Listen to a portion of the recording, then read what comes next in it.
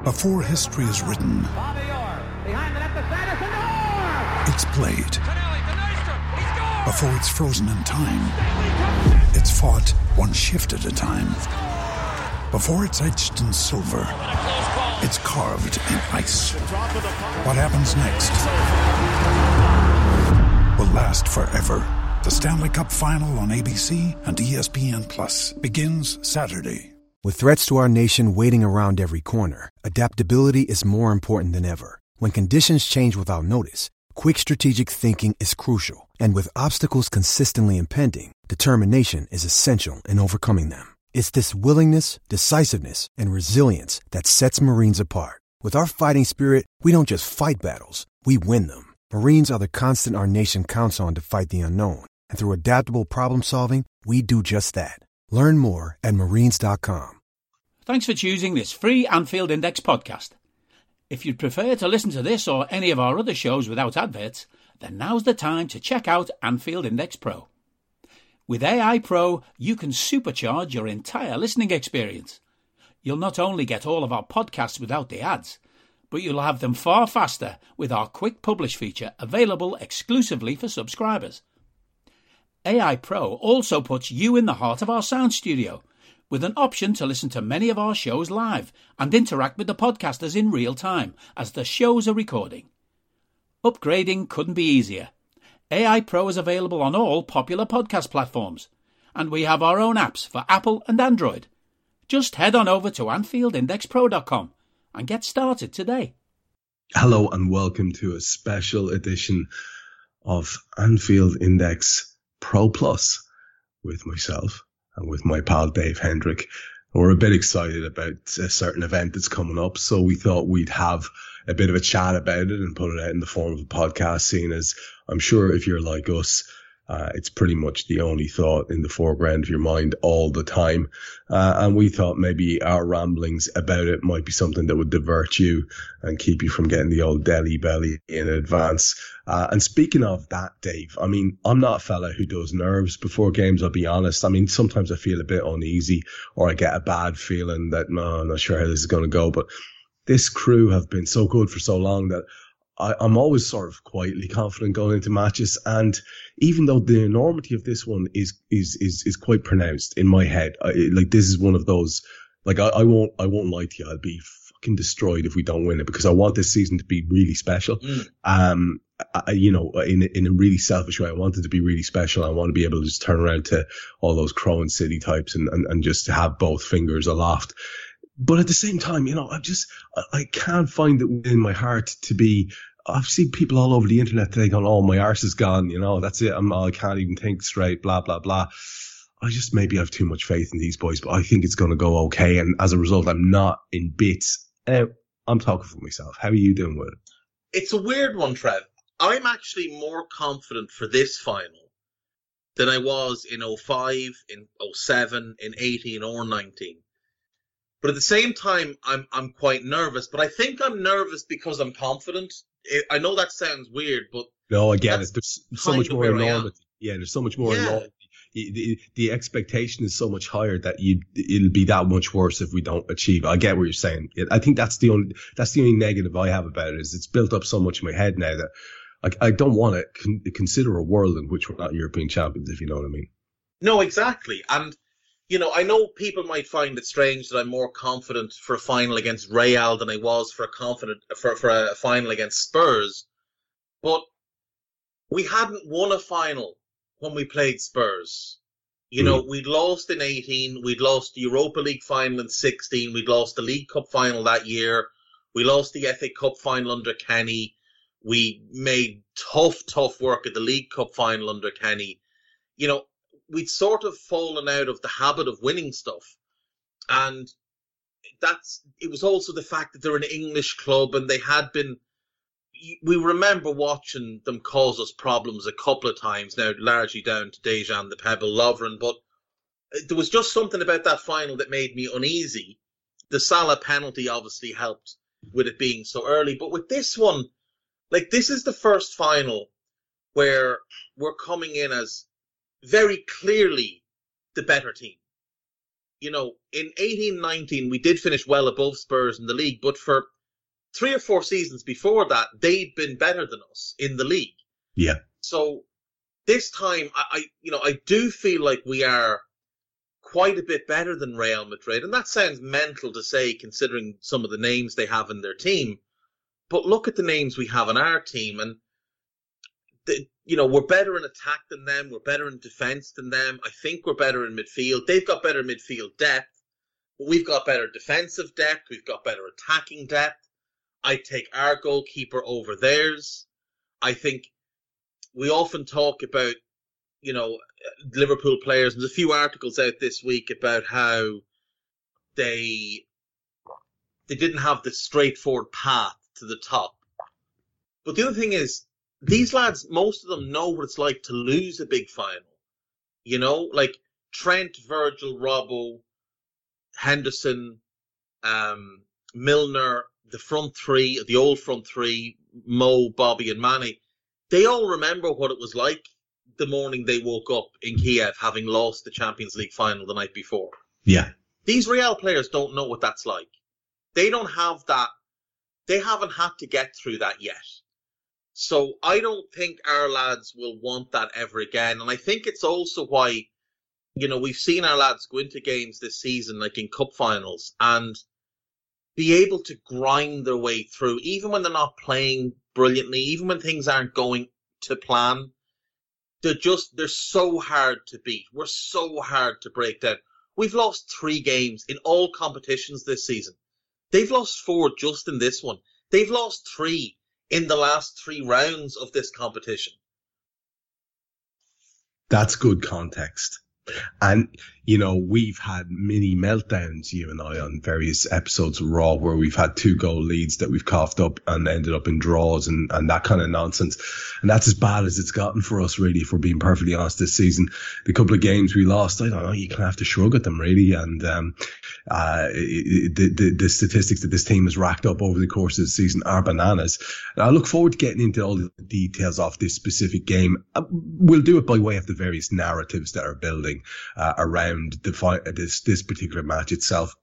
But it might be, again, speaking of context, no harm to look back over, let's say, the most recent Champions League finals, at least. I mean, obviously, if we were to delve a bit further into my very young childhood and the days before, you were articulating too much by way of sentences or even existence, we were a dominant force in Europe. But as we've discovered, the football only began when the Premier League started, and for some dopes, European football only began when the Champions League started. And if we look back at those 4 finals that you mentioned, 05, 07, 18 and 19, we have a beautiful mixture of joy and sadness, but a really interesting sort of balance in terms of all of those games and how they went. Now, it's not to necessarily relive them all, but just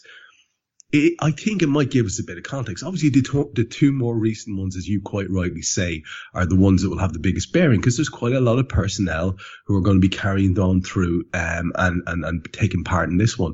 And by the way, can we just stop maybe for a second and just understand the fucking enormity of this, the participation of this team in yet another Champions League final. But just to look back at the most recent ones, I mean, 05 and 07, you and I are at the height of our Liverpool obsessions, and these are incredible games, both of them.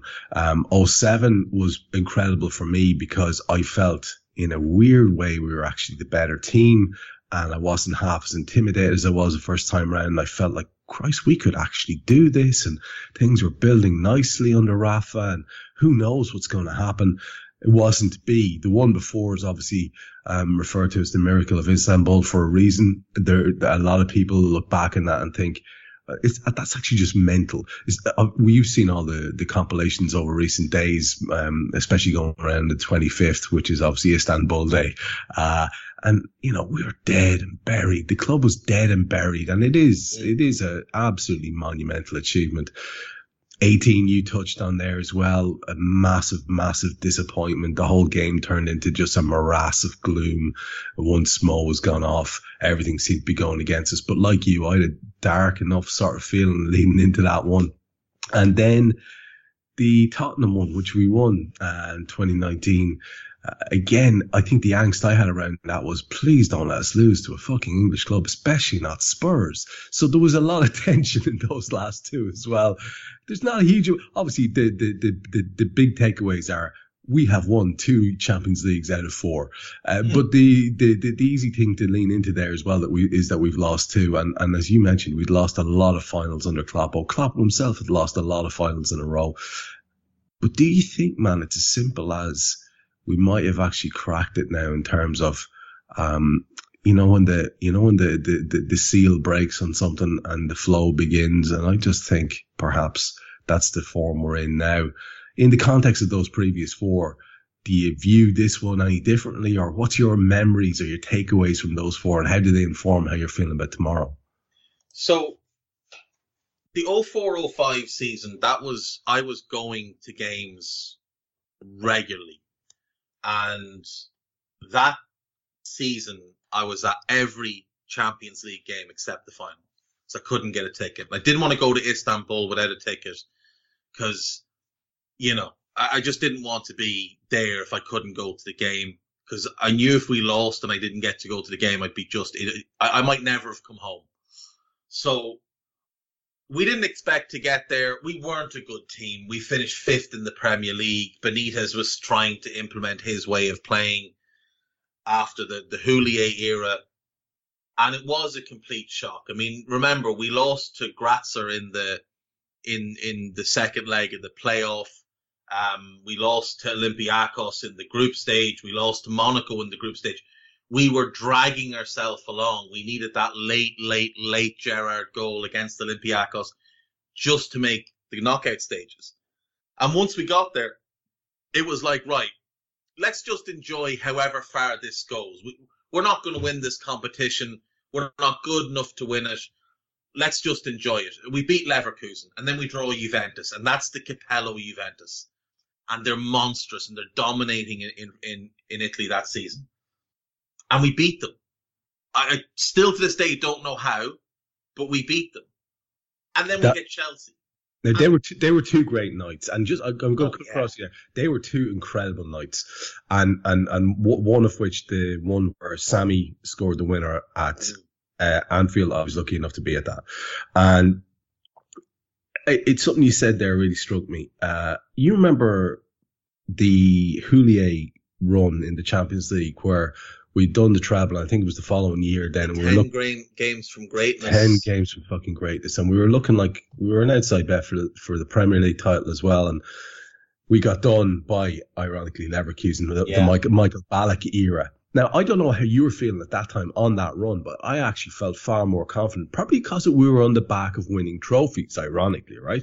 And I thought, this team is absolutely tremendous, and I think we have a great chance of winning the Champions League. And then you go out to Leverkusen, and it was a real flattener, I won't lie to you.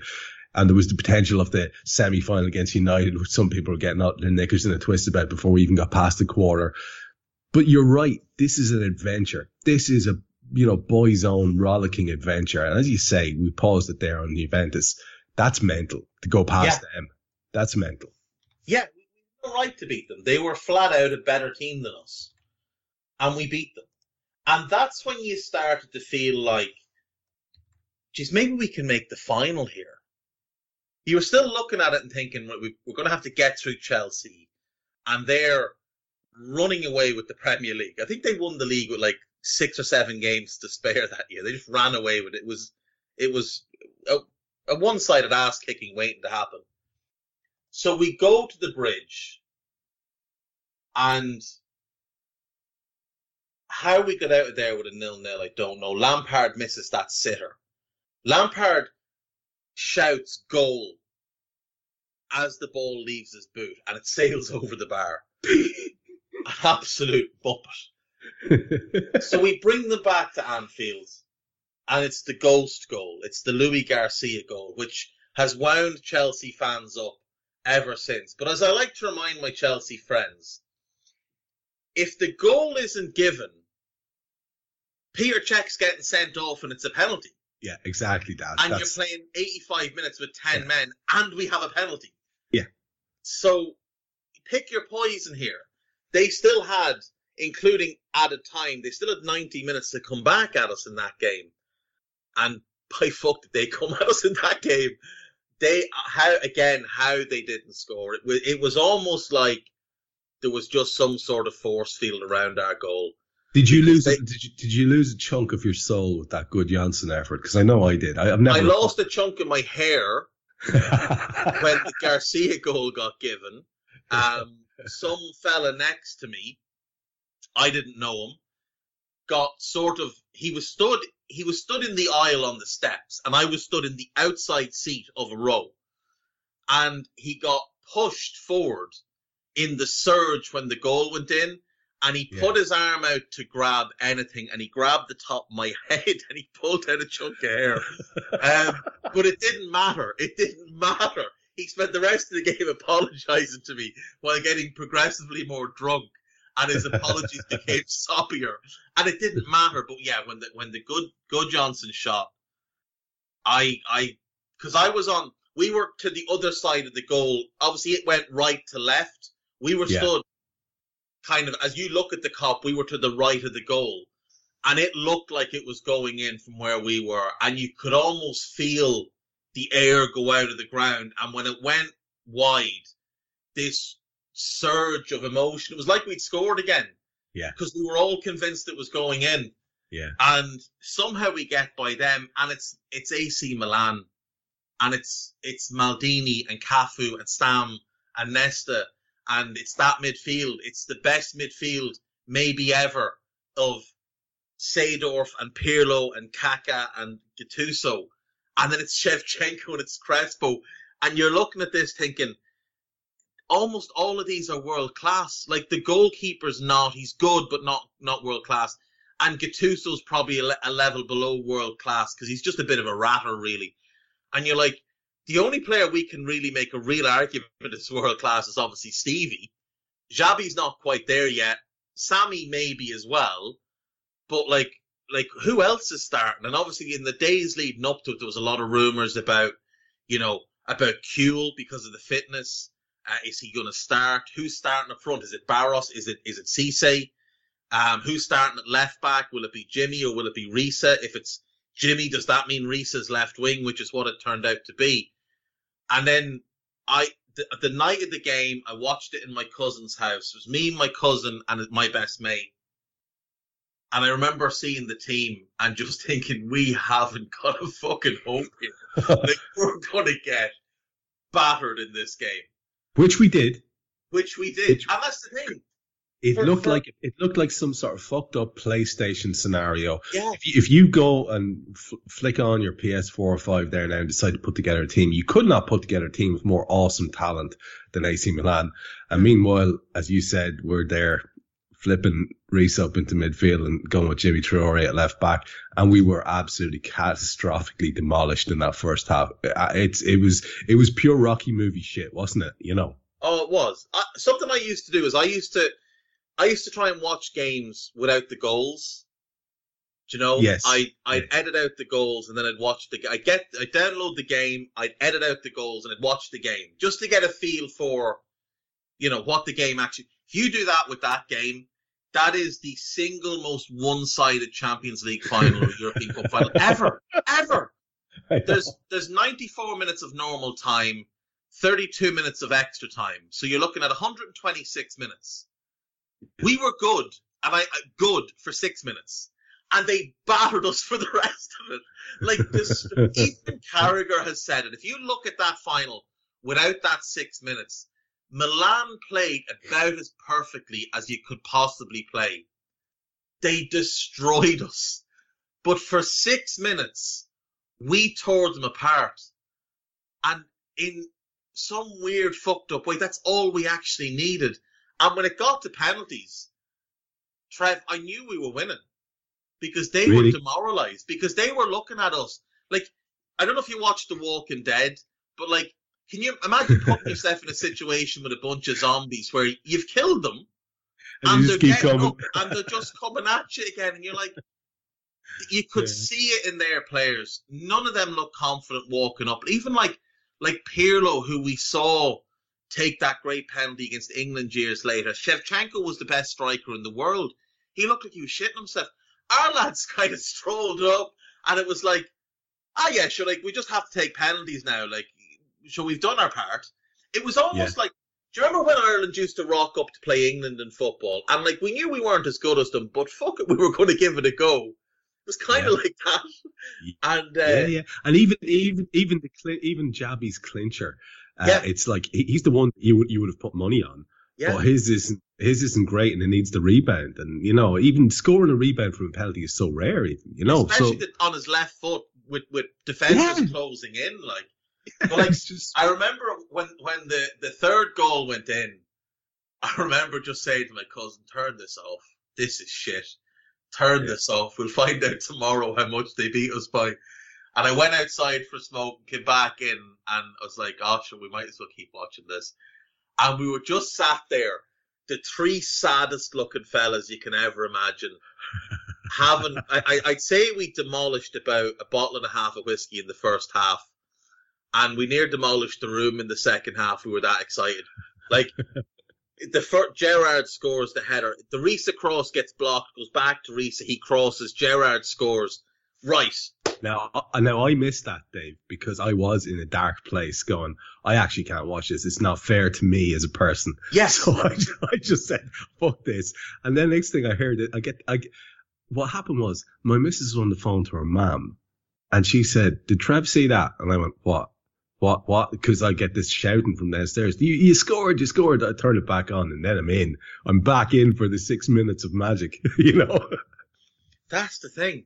Like, and all of the goals are mad in their own way, because if Reese's cross doesn't get blocked the second time, Gerrard might not win the header. If it's the first cross in, Gerrard might not win the header. The Schmeitzer goal, like, every Liverpool fan in the world, he can't hear 99% of it, but we're all screaming at him, shoot. And then we're realising, it's Vladdy Schmeitzer, don't let him shoot. And he shoots, and Barros kind of runs across the shot, and it goes behind him, and it goes in. And then Gerrard's driving into the box, and Gattuso clips his heels. And you're like, I remember we were just screaming for a red card. Yeah, we didn't care. We were like, all you want. Yeah. Don't even want the penalty. Get him off. Send him off. We'll get back into this if he's off. Forgetting that we were getting a penalty. And then, like you say, Alonso steps up. Dida makes a great save. And he somehow finishes it on his left foot. And it's just pandemonium. And you're like, we're going to win this. And then almost immediately Milan are like, no, you're not. And they just start to batter us again. And they're bringing on lads left, right, and centre. It seemed like they made about 6 subs. There's lads coming on here, there, and everywhere. And Gerrard at this point is playing everywhere. He's right back. He's left back. He's up front. He's in midfield. He's next to Carragher. Oh, there he is over there. There he is. It's like, where's Wally? He's just popping up here, there, and everywhere, putting out fires all over the place. I can only imagine how tired he was after that game, because you were tired watching him. Yeah. Do you know? He actually came across as utterly spent. The moment on the pitch afterwards, and what I loved about it was, I think him and Carragher were still very much making up their mind about Benitez at that point. And I know, you and I know that they wanted fucking Kerbishley or some dope like that instead. Initially, the two of them, the fucking brains trust at Anfield. Like, let's be honest, the two lads, you wouldn't put them minding geese at a crossroads, honestly. and of course, the two boys had a say. Michael Owen was in the meeting as well, apparently. And I think they were still making up their mind very much. And there's a brilliant interview. Like, there's a moment on the pitch afterwards with Rafa and Stevie being interviewed together, and Stevie's in full Scouser mode. He's like, honest to God, he goes, honest to God, this man here. He's not got nothing to say about this man here or what he's done particularly, but he's giving it to Rafa. He's giving it to him. He's saying, look, this guy's a fucking winner, and now here I am sharing the stage of the finest moment of my life beside this winner. So, I think it's a definite tacit acknowledgement that it wouldn't have happened without him. And yet at the same time, it's kind of intangible because there's an injury that causes the changes. You can't put it down to a Rafa masterclass because we got blown off the pitch. It's pure fluke in many ways. Now he goes on to show how wonderful he can be as a European manager. Like, we are the best team in Europe off the back of that for a few years. We are. Pure fluke. Like, he gets it wrong. He gets his team selection completely wrong. He picks Cooley, doesn't pick Didi Hamann. And then the sub he makes at half time, Didi's coming on, but it's meant to be Jimmy Traore going off. But Steve Finnan gets hurt. So now he has to go to a back three. And Vladi Schmitzer, who has never done a hands turn defensively in his life to that point, is all of a sudden a right wing back in a European Cup. Like, when you think about it, we played a back five in the second half with Vladi Schmitzer and Jimmy Traore. Now, Vladi was a good player. I don't want to disparage him. But he was a great player, and he was a decent outball and all the rest. But right wing back, when you're 3-0 down, come on. Like, Jimmy Traore, God bless him. Like, I have very, very fond memories of Jimmy. I've met him a couple of times. He is an absolute diamond. But he wasn't a particularly good player. And he certainly wasn't good enough to play for us. But, like, that second half, he absolutely stood up and was counted. Like, Carragher gets all the credit for a lot of the blocks. But what did Hernan Crespo do in the second half? Nothing. Wasn't in the game. Because Jimmy Traore just went over to him and said, right, I'm not actually a good footballer, but what I can do is I can be really awkward and get in your way. And it was like he just enveloped him for the second half. Jimmy was absolutely brilliant second half. And Gerrard obviously gets a lot of the credit. Carragher was out on his feet, making blocks, last-ditch tackles, sliding in here, then everywhere. It's Carragher's finest hour as well. The two boys they found something extra. Like, and that's kind of the thing about having lads where the club means a bit more to them. The likes of Trent and Curtis. Yeah. The club will always mean a little bit more to them than it will to anyone else. And it was like that for those two that night. But to get through that, to win that game, we had no business. And the one thing, now, it was kind of bittersweet because I know he's not everybody's favourite, and he's become an absolute dickhead. But I adored Michael Owen, Trev. I adored him as a footballer, and I still maintain that Michael Owen from 17 to 22 is one of the best forwards I've ever seen. Like, Michael Owen, when he broke through and his first few years with us, was like Mbappe now. He was that level. He won European Footballer of the Year when Zidane was in his prime and Figo was in his prime. And there was just world-class lads everywhere. Shevchenko was in it. There was world-class lads everywhere. And Michael Owen was European Footballer of the Year. And people like to disparage him because he was never really ours. He was always England's Michael Owen. And, there was always this kind of distance he put between himself and everybody else. But him leaving in the way he did at the start of the season just devastated me. Absolutely devastated me. And all through the season, I'd say I annoyed everybody that stood next to me by going, Michael Owen would have scored that. Every time Cisse or Barrett, Owen would have scored that. I ended up loving Cisse, I'll be honest. Yeah. But you're so right about Owen. And people need to get their heads around that. The guy was Kylian Mbappe. That's what he was on the world stage. He had that stupid level of fame, and it was completely well earned because he was absolutely phenomenal. Yeah. What happens with him is by 25, 26, he's done.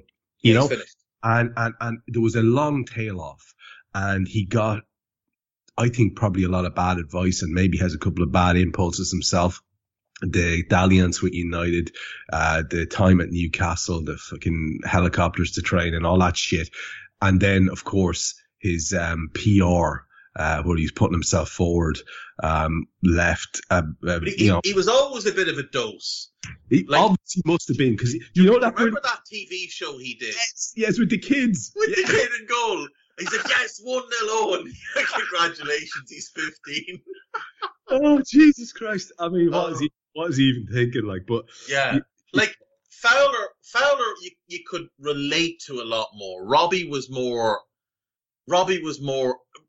I don't think Robbie was incredible. Don't get me wrong, but I don't think Robbie, even at the very best of Robbie, I don't think he reached the level that Owen reached as a player. As a goal scorer, they were neck and neck. But did you not love him more? I mean, Robbie's I love Robbie more as a person. Yeah. But Robbie, you could relate. See, that was the thing. Robbie, you loved him as a player and as a person, because Robbie was just a fella, a lad who played football. Michael Owen was a brand from the age of 18. So you loved him as a player, but you couldn't relate to him as a person. Do you know? And I always thought, like, because Michael's similar enough age to me. He might be, I think is he a year older than me, maybe? And I used to look at him and think, like, you're the same age as me. You're just a complete cock. Like, Robbie Fowler, I could imagine going on a weekend out with and been away for a fortnight.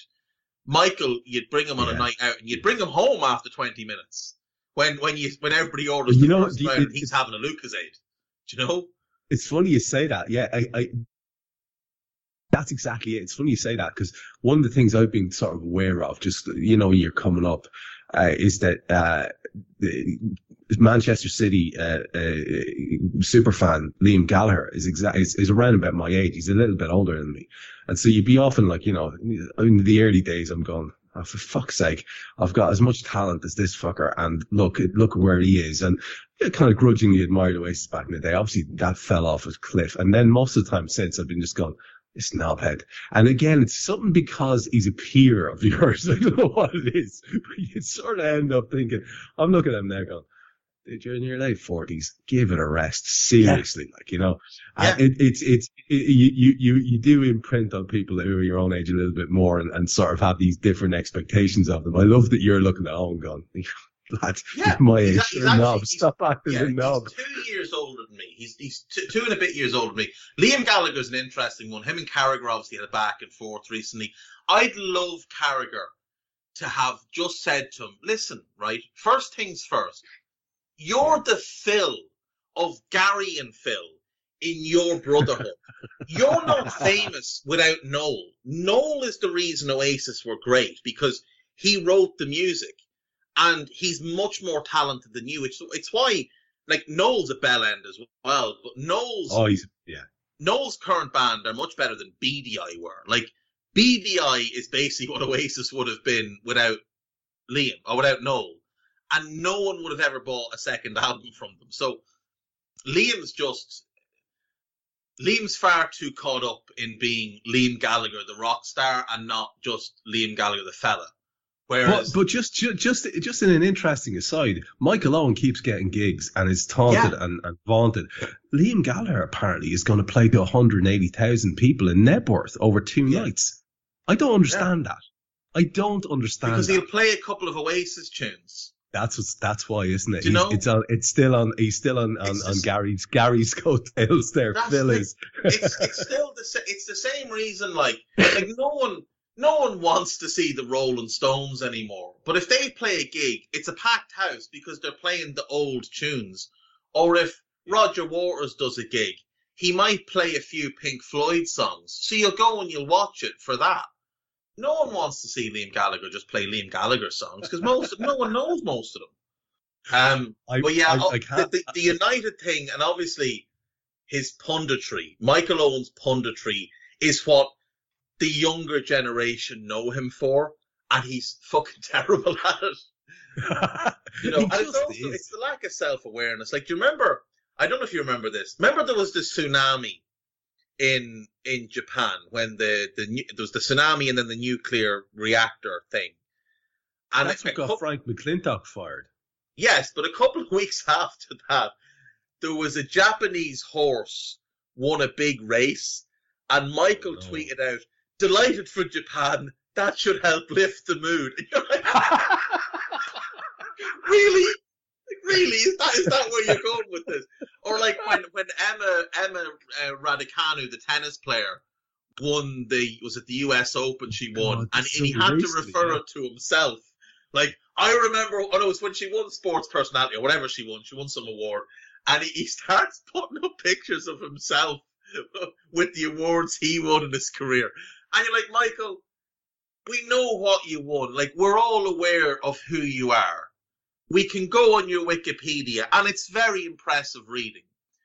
You don't need to, you can just congratulate her. You can just say, congrats, that's amazing. You're going to have a great career. You don't need to say, you're having a good career. But let me tell you what I did. I had a great career. No one cares, Michael. Also, if you care to refer to the brochure that I put out about myself, there's a list of adjectives there. Everything from dynamic to my favourite, clean.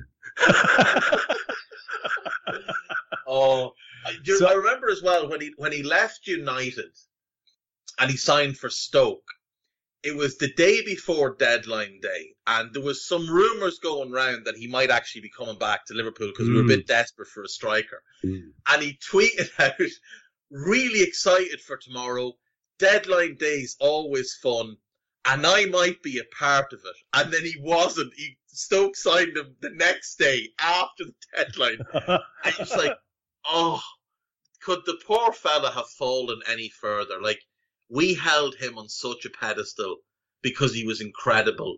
And now he's signing for Stoke after the deadline because United just released him outright. It was hard. But we've gone too far on Michael Owen. The lad got a 9-iron and whacked that pedestal until it was rubble, to be fair to him. And you're right, we have gone too far. We are literally 10 minutes from finish time here. We got through one of the 4 finals. And we did a big diatribe on Liam Gallagher and Michael Owen. And that is just about the most perfect thing for a pod with me and you I can actually think of. If you were to prioritize things here, there are a couple of contemporary things I want to talk about around this game. But if you want to, is there any other takeaway that you have? Like, because it was your kind of concept to look back on the finals. We should have fucking known, man. We should have known we'd need 3 hours to do. Yeah. 4 Is there one thing that sticks out about the other 3 that you want to maybe one of the more recent 2? I mean, is there something, the fact that, maybe even the Real one, if you compare then and now, is there any big takeaway that you've got there? Yeah, I think if you look at their team man for man, they're worse now than they were then, and we're significantly better across the board. I would say we're actually better in pretty much every position. Even the lads who played then, I think are better now. Now, Sadio's not as good as he was then, but as a centre forward, I think Sadio now might be better than Bobby was then. Certainly more of a goal threat. Yeah. I think Mo is a better all-round player now than he was then. Diaz is as good as Sadio was then. Henderson's not as good as he was, but I still think he's a better 8 now than Milner was then. Fab's better than Henderson. Thiago's better than Ginny. Robbo's better than he was. Virgil's better than he was. Trent is much better than he was. Ali, obviously, huge upgrade on Karius. And then either Matip or Ibu, massive upgrade on Lovren. So I think we're better everywhere. Whereas I look at their team, the keeper's better.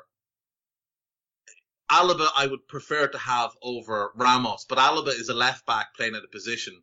All the rest of the defenders are worse, including Carvajal, who's fallen off a cliff because he's just finished. The 3 midfielders are the same 3, but they're all worse now than they were then. Benzema is better than he was. Vinicius is great, but he's not anywhere close to what Cristiano was. And then the other spot, Valverde's probably better than Isco. But that's the only player I'd say from this team who's joined him and Courtois. They're the 2 good additions they've made. Everything else, I think, has kind of declined a bit, bar Benzema discovering at 34 years of age that he's the best player in the world, which is something I wasn't prepared for a couple of years ago. So I do think we're much stronger. I do think they're significantly worse. I think the roles are reversed where we come in as the favourite, they're the underdog. Now, that might favour them, but at the same time, I saw them get demolished by City and demolished by Chelsea and claw their way back in. When we demolish teams, they don't tend to claw their way back in. We're a lot better than both of those teams at getting where we want to be and just cutting a game off. And what strikes me as very important here is if it is a tight game, we've got better subs to bring on, basically everywhere. Like, they've got Camavinga as a great player to bring on, but we'll have either Naby or Thiago to bring on. So we match them there. We've got much better defenders to bring on than they do. And Rodrigo's a good player to bring off the bench, but we've got Bobby and Jota and Taki if need be. So I just think we're stronger than them everywhere. I really do think we're stronger than them everywhere. You've given me a lovely segue into some of these shorter topics then to see the show out. In terms of, you assessed it there as in it's one of Ibu and Joel. It's going to be playing on a lot of people's minds as to who gets that. I don't think in a way that is necessarily going to be filling anyone with angst, because we've seen nothing but excellence from the two of them. I think maybe a ropey spell for Ibu in the last game had people sort of, throwing toys out of the pram. But, generally speaking, you'd have to say they've both been excellent when needed. And especially next to Virgil.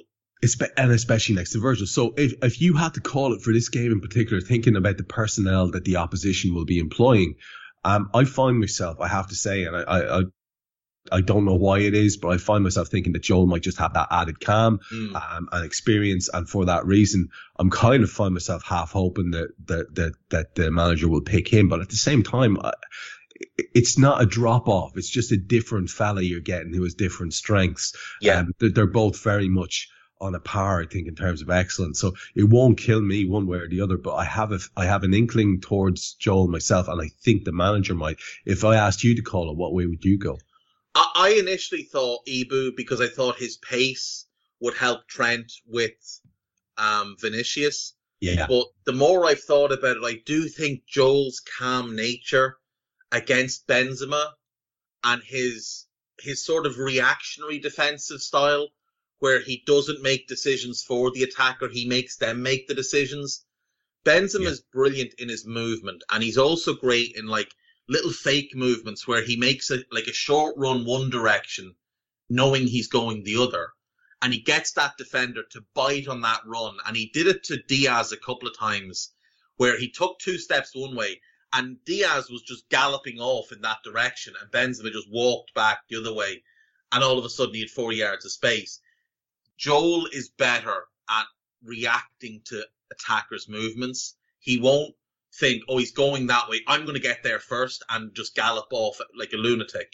Yeah. Joel will stay. I think Joel's calm head reading of the game, and he's just so unflappable. Nothing seems to, but I don't think, Joel might not even know it's a Champions League final. They might not tell him. They might just tell him it's a charity game. And yes, you do have to get on a plane, Joel, but don't worry, it's still Anfield, so don't worry. We're just flying around. The aeroplane company, they're sponsoring the game. Don't worry about it, Joel. It's fine. It's fine.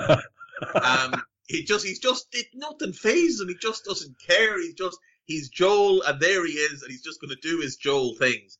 The other thing Joel brings that I think could be important is that ball carrying, because you know that Benzema's not going to want to chase him. And their midfield is quite slow. Kroos and Modric were never quick to begin with. Now, both very much fall into the slow category. And if Joel is running through their midfield, I think it could cause chaos that they won't be used to. So I am definitely leaning towards Joel. But the truth of it is, as you said, there's no wrong decision here. They're both brilliant. And that's absolutely it. Yeah. Perform. Issue that's going to be on a lot of people's minds is, and I've seen this again today, is that, sort of celebratory tweets talking about how Thiago is on the plane and Fab is on the plane, and so on and so forth. And of course, the club are leading into it. Kloppo's been very optimistic with his comments around Thiago, and that's to be celebrated and enjoyed, because obviously to have him ruled out would have been the absolute pits. Now, I find myself in a sort of oddly cautious frame of thinking around this, because, mind games work both ways. You can talk about how it's important to not give the opposition manager any knowledge of what's going on, or you could maybe kid them on a bit about what is going to go on. And so I find myself not 100% leaning into the total optimism. I'm delighted about what Jurgen said. And I don't think he's any real reason to bullshit, to be honest, Dave, because I don't see an upside to saying that Thiago is doing much better than expected. But I am very much braced for a reality in which he doesn't start the game. I'm thinking there's no way Fab doesn't start, because that's all we've been worried about for the last 3 weeks, is getting him match ready. My only concern around Fab is that he's not always wonderful, having been out for a little spell. Yeah. And he's a rhythm player. So they're the two things that were on my mind: the on the plane versus in the team concept, and then the idea of, if it is only Fab and Fab's back in, it's a big ask for him to be as brilliant as we know he can be immediately, just based on previous patterns that we've seen from him. Yeah, but the one thing I would say to counter that a little bit is that he was looking really tired for about a month before he got the little injury. So That's maybe the break does him the world of good. Now, you're right, he is a rhythm player, and he has been dodgy coming back from gaps out. But I think he's a definite to start. Look, I think if everybody was 100% fit, I actually think he'd be starting Naby, Fabinho and Thiago. I don't think he'd start Henderson. I think he'd keep him off the bench to bring him on at 65 to either see a game out or to give you that injection of energy. But we're not all fully fit. So I think Fab definitely starts. I think Henderson starts. And I think Naby's the third starter. And I think something that'll play into his mind is, look, Thiago might be fit enough to start, but he's likely not fit enough to finish. So if you start him, you know that's one sub that you're already going to have to use. And when is that sub going to be needed? Could it be that he's 15 minutes in and he pulls up and he needs to come off? In which case, now you're bringing on Naby. Now you're asking Henderson to play 90, which he doesn't always do. You're asking Fab to play 90. You're giving Naby 75. And that's all well and good if the game ends in 90. But what if it goes to extra time? So I think he starts Henderson, Fabinho and Naby with the idea of bringing Thiago on at about 60 for one of the two number 8s, or for Fab with Henderson dropping into the number 8. Because our other midfield options, I mean, you don't really want Milner on for any more than 10 minutes and maybe a penalty shootout. Curtis could be an option to bring on. He's big, he's rangy, he's a good athlete, he's strong, he presses well, he holds the ball well. If you're winning the game, I'm more than happy for Curtis to come on and just keep the ball, because he keeps the ball brilliantly. But I do think it makes more sense to start Naby and bring Thiago off the bench. Now, of course, that's all. Everything you're saying, I'm nodding my head along with here. But obviously, both of us would be thrilled to bits if the recovery has been complete enough that Thiago can start and play a game. You know, even if it's a little bit of a risk, you would love to see that too, no doubt. Oh, without question. Yeah. Without question. I mean, look, the thing is, Mo came off in the FA Cup final and Virgil came off in the FA Cup final. And basically everything that was said about them was, if we didn't have a Champions League final coming up, they'd have been left on. They weren't actually injured. They were just hurt. They had niggles. Yeah. They were taken off as precautions. And they were just given rests then, because why wouldn't you rest them? We didn't need them against Southampton. Southampton aren't very good. We went and won the game anyway. And we kept Mo off as an option off the bench for Wolves. And Virgil just happened to bench his feet up for the game. Why overuse them if you don't need to? I do think as well with Fab, if the FA Cup final was the only final we had, I get the feeling Fab might have played. I think we've been really careful and cautious with all of them. And the same thing with Thiago, because when he obviously had the little niggle or whatever it was with his Achilles.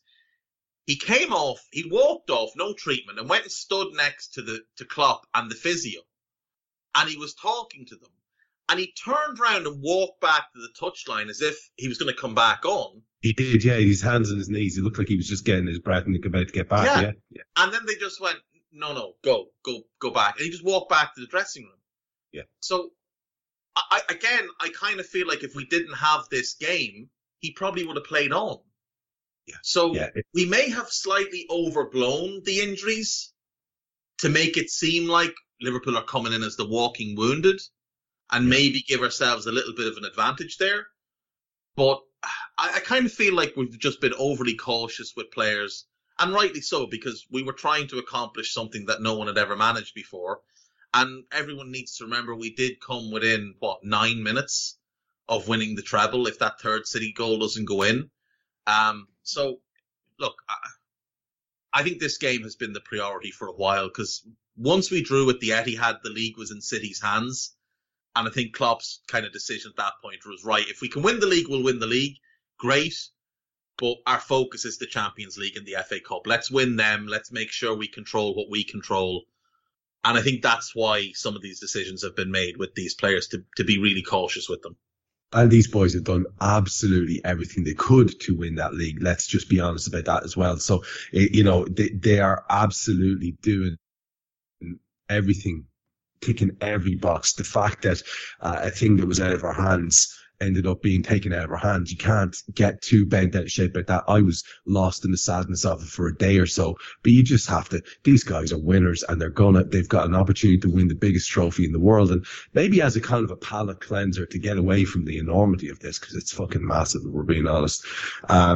We could just have a look at two little stories that we can talk about quite flippantly, because they don't really matter right now, and they're quite interesting in terms of transfer scuttlebutt. And I'm just, like I said, I'm just keeping an eye on the clock. We said we'd be out on time, so let's just do exactly that. And I just want to get two quick takes from you on these. We'll go whatever kind of distance we want to go on them. One story is about an outgoing situation, and it won't stop. It doesn't matter where you go for refuge, in the newspapers, websites, Twitter, football accounts. The Sadio Mane away story will not stop. The constant links to Bayern, the constant reference to Salihamidzic and specifics about people he may or may not have spoken to. And I think the double down then is, of course, that when he was offered the opportunity to talk about whether or not he would be at the club next season, he said he would speak about it after the Champions League final. And people have interpreted that the way people will always do so. So I'm looking to get your take on that first, and what you think the knock-on effect might be. And then if you want to, because I don't know how seriously you're taking this, but another crazy town rumor that started over the last 24 hours is, and I know our pal Lisa Marie is very, very distressed about this because she's not really fond of this, that is the potential of Harry frickin' Kane being potentially on the. I can only assume that this is one of these reactionary things. Well, if Mane goes, blah blah blah. So let's start with the one that has a bit more substance to it. Do you believe it has substance to it, first of all? Yeah, I do believe there's real substance in the possibility of Sadio going. I do believe Bayern have interest. They're looking like they may sell Lewandowski to Barcelona. So it makes sense that they'd want to replace him. And with Sadio playing as a 9 of late and doing really well, he could make sense for them. I don't believe for a second that we would sell him for around 30 million euro. That I think he will cost significantly more. Why that specific detail there? Because there's a reason for everything. There's a reason for all these stories. 30 million euro is basically what we paid them for Thiago, who was the same age, same contract length. But the differences are, number one, Thiago's been injury prone for quite a few years. And he's also a midfielder. He's not a goal scorer. He doesn't get, 20 assists a season. He's a controlling midfielder. And as great as he is, players like him, they don't tend to have massive transfer value for whatever reason. That type of player just doesn't get bought for ridiculous fees. I mean, Toni Kroos, another one of the greats, I think he went to Bayern, or from Bayern to Real for like 25 million as a younger player, like he was 22, 23 or whatever age he was. Might have been a bit older than that. But that's kind of, when Thiago went to Bayern again, it was 25, 30 million. They just don't seem to go for huge money. Sadio is a 20-goal-a-season attacker in the Premier League, which means he's probably a 35-goal-a-season attacker in the Bundesliga. Yeah. He can play all across the front line. And he's never injured. Like, Sadio's never hurt. So, I think Sadio's going to command a fee in the 50 million range. And that's 50 million pounds, not euro. And I think Bayern will pay it, because I think they'll get close enough to that for Lewandowski from Barca. And remember, Lewandowski's 3 years older than Sadio. And while he's a better 9, he's not a better all-round player. Like, Sadio is just as good an all-round player as Lewandowski. So, I think we'll get a good fee for him.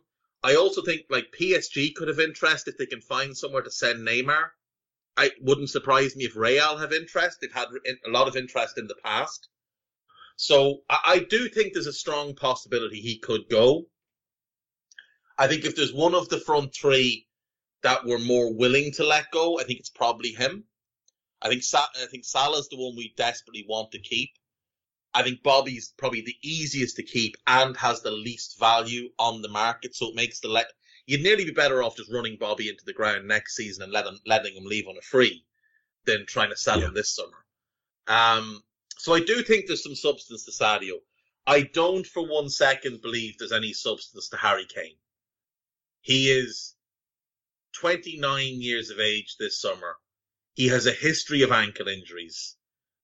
He basically went on strike last summer to try and force a move, which suggests he's a bit of a dickhead. His on-field behaviour suggests he's a bit of a dickhead. He's going to want mega money. He's going to cost 100 million as well. So you factor in age, injury history, price tag, wages. I just don't see any chance that we would go anywhere near him. And I don't know where this rumour originated. I'm looking at an article in the Express, which is basically a toilet.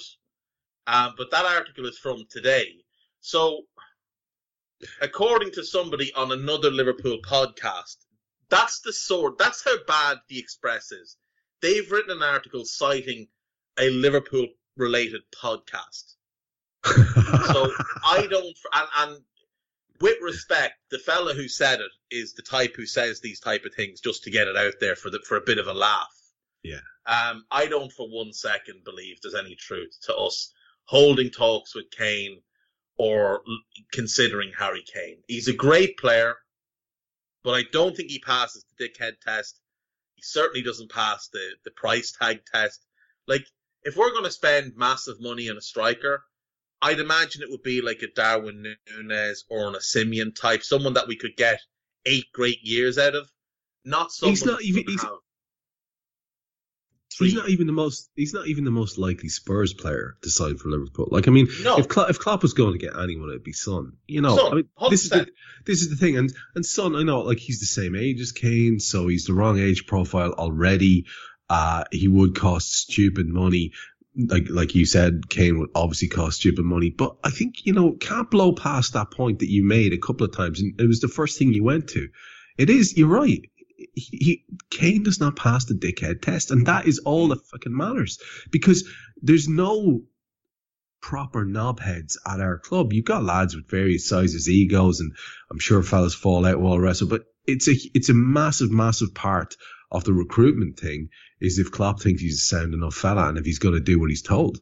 And if he's not in. And how can anyone think that a lad who's been absolutely lording it over a Premier League club like Lord Horseshite, as they'd say around here, for several years, like an absolute king in his castle, is going to somehow develop the humility to adapt to a Jurgen Klopp system? Come on. I mean, it's a mental idea.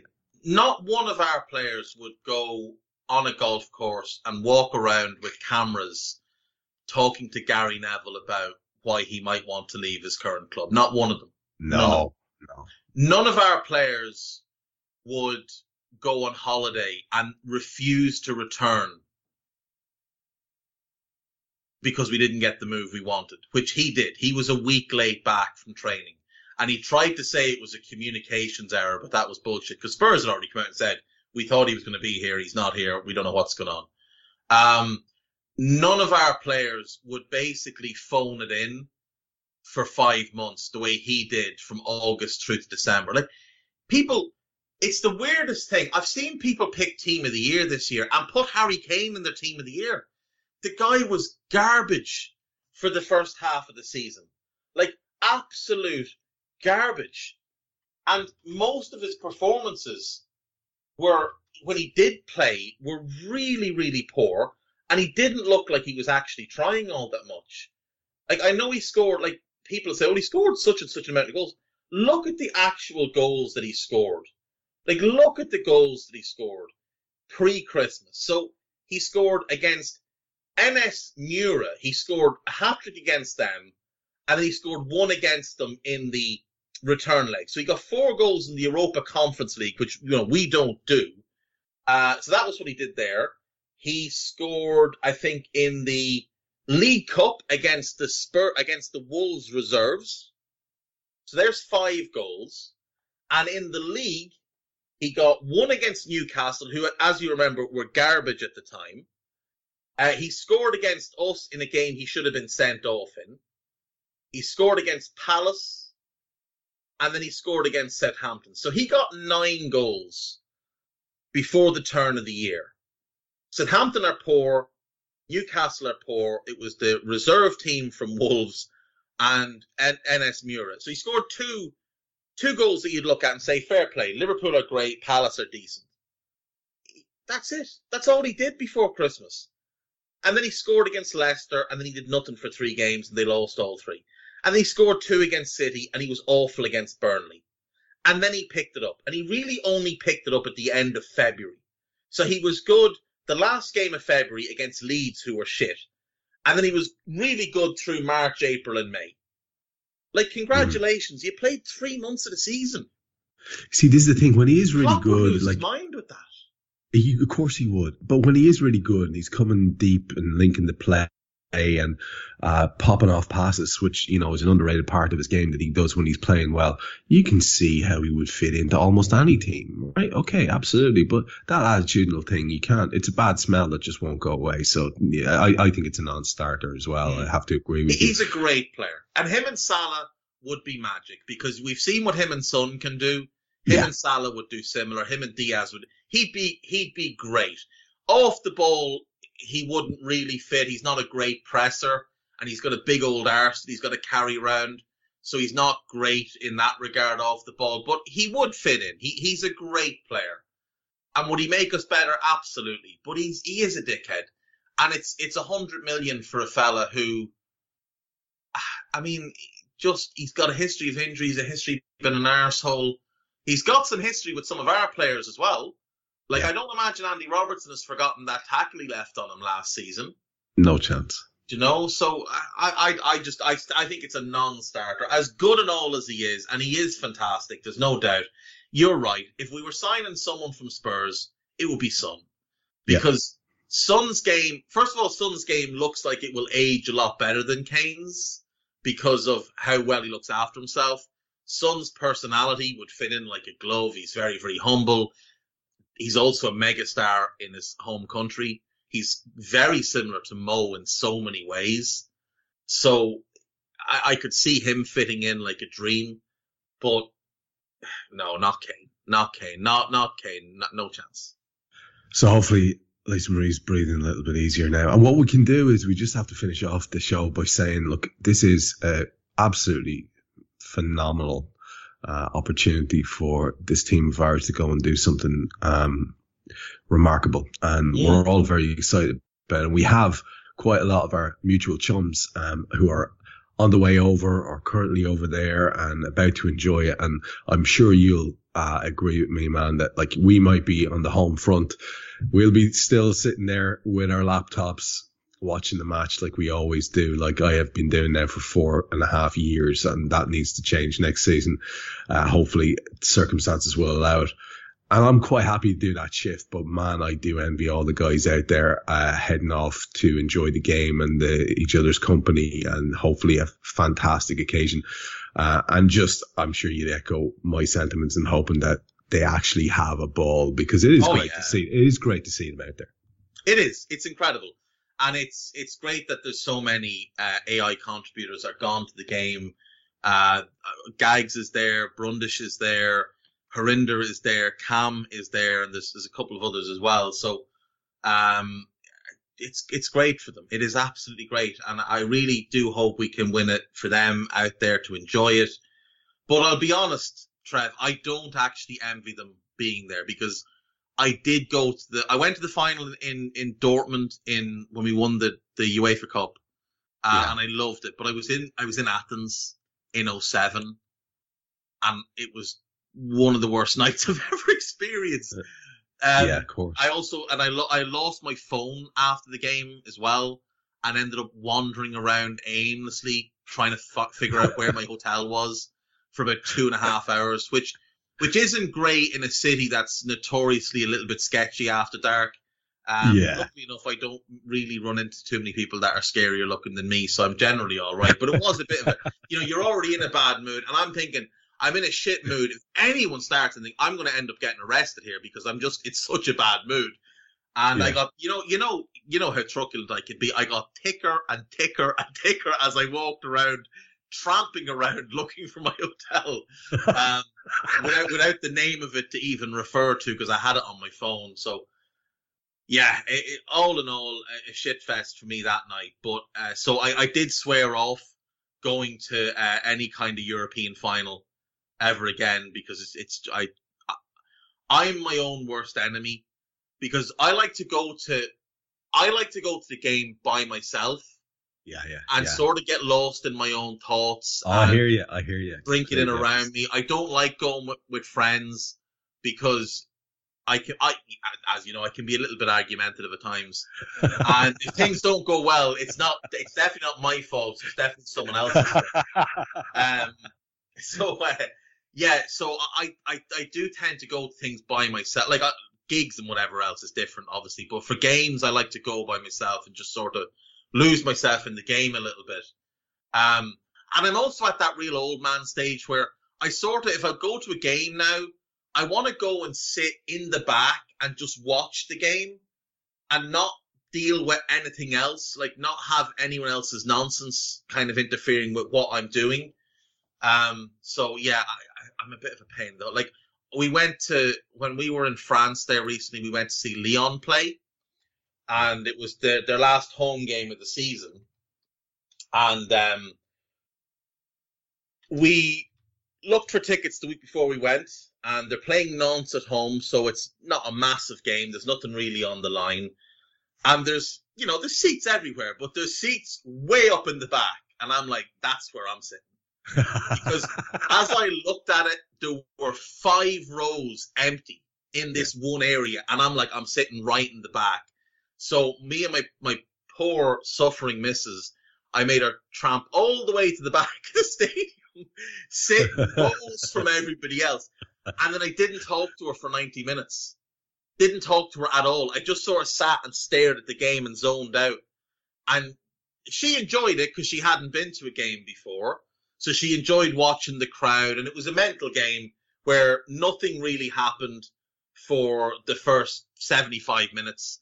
Lyon went 1-up. And then it was a bit of a dead event. And then Lyon scored on 78. Nantes equalised. Lyon scored again. And then Nantes got a late one and looked like they might make a bit of a comeback. So it was a mad last 15 minutes or so, but she enjoyed it. And I just sat there like some sort of psychopath, just staring at the game and completely oblivious to everything else that was going on. At one point, she actually moved from the seat next to me to the seat beside that because I was talking to myself. What I was doing was I was talking to the players and to pass the ball, but not shouting it. I was just kind of mumbling it to myself. Like, I'm better off watching the game at home. I'm better off watching the game at home. That's the most on-brand Hendrik anecdote I've ever heard. It's fantastic. The other thing as well, Trev, is if I went to the game and we won, there'd be a lot of happiness around. And it doesn't really fit with what I'm about, so, that's not going to sit well with you. No, I want misery. That's what I want. I want misery. No, I think we can safely say that what you want is absolute victory and our team to dominate and absolutely hit the opposition. but for you to be able to sit at home grumbling about something or other. I want it to be a really shit 2-0 win. That's what I really want. A really shit 2-0. Yeah, that's exactly. Well, here's my hope for the game. My hope for the game is that we win a dour occasion quite safely, and we're doing Raw afterwards, and you get to be just giving out shit about how Jordan Henderson isn't really up to it anymore. Yes. Oh man, I would fucking give anything for that. Yes, that's what I want. Well, we already know that if we win and he does that fucking shuffle thing, I won't be happy with that. Like, the shuffle does my head. Just fucking lift the trophy, lad. Like, Graham Souness didn't do a shuffle, and he lifted loads of stuff, so just lift the trophy. Yeah, Jordan, he never wore a fur coat in the picture either, though. So no, he didn't. No, Jordan is a bit more of a sensible lad, to be fair. No, look, that's the hope. Look, the hope is that Saturday night, when the mics go live for us, we're just after watching Jordan Henderson do a shuffle and lift big ears for the 7th time. And then we can celebrate on the pod. The lads are going to call in. I think the boys in France might call in as well on Discord. It's me, you, and Matchett, as it should be for the final. Guy will be on with us. We'll have an audience listening. And then on Sunday, for those of us fortunate enough or unfortunate enough, depending on your point of view, to have a couple of Chelsea fans in our lives, we'll be able to send them texts and remind them that we have more European Cups than they have league titles. Because that's nice. That's a nice thing to do. What a way for a Sunday to pan out, and I hope it's very much the case for us. As ever, myself and David taking you around the houses, we, as ever, failed completely miserably to get through our itinerary for the show. Who cares? I enjoy the shit out of it. I always do. It's great chatting to Dave. Thanks to Guy for producing. I've been Trev Downey, and we will speak to you again on Raw for the Champions League final where the Reds can win yet another big ears. Let's hope we do, and let's hope we're talking to you happily about it afterwards. Take care. We hope you enjoyed listening to this Anfield Index show. Please be sure to subscribe to our channel so future podcasts find their way to your device automatically. There's nothing quite like fan engagement, and we'd love to know what you think of anything discussed on this show. The best way to get in touch is over on our free Discord community, where both podcasters and listeners debate the hottest LFC topics 24/7. Sign up free now at AnfieldIndex.com/Discord. You won't regret it. You can also follow us on Twitter at Anfield Index and find us on Facebook by searching for Anfield Index. Oh, and before you go, we'd love it if you could leave us a 5-star review on your favourite podcast app. It only takes a couple of seconds, and it means the world to the people who create these free shows. Sports Social Podcast Network.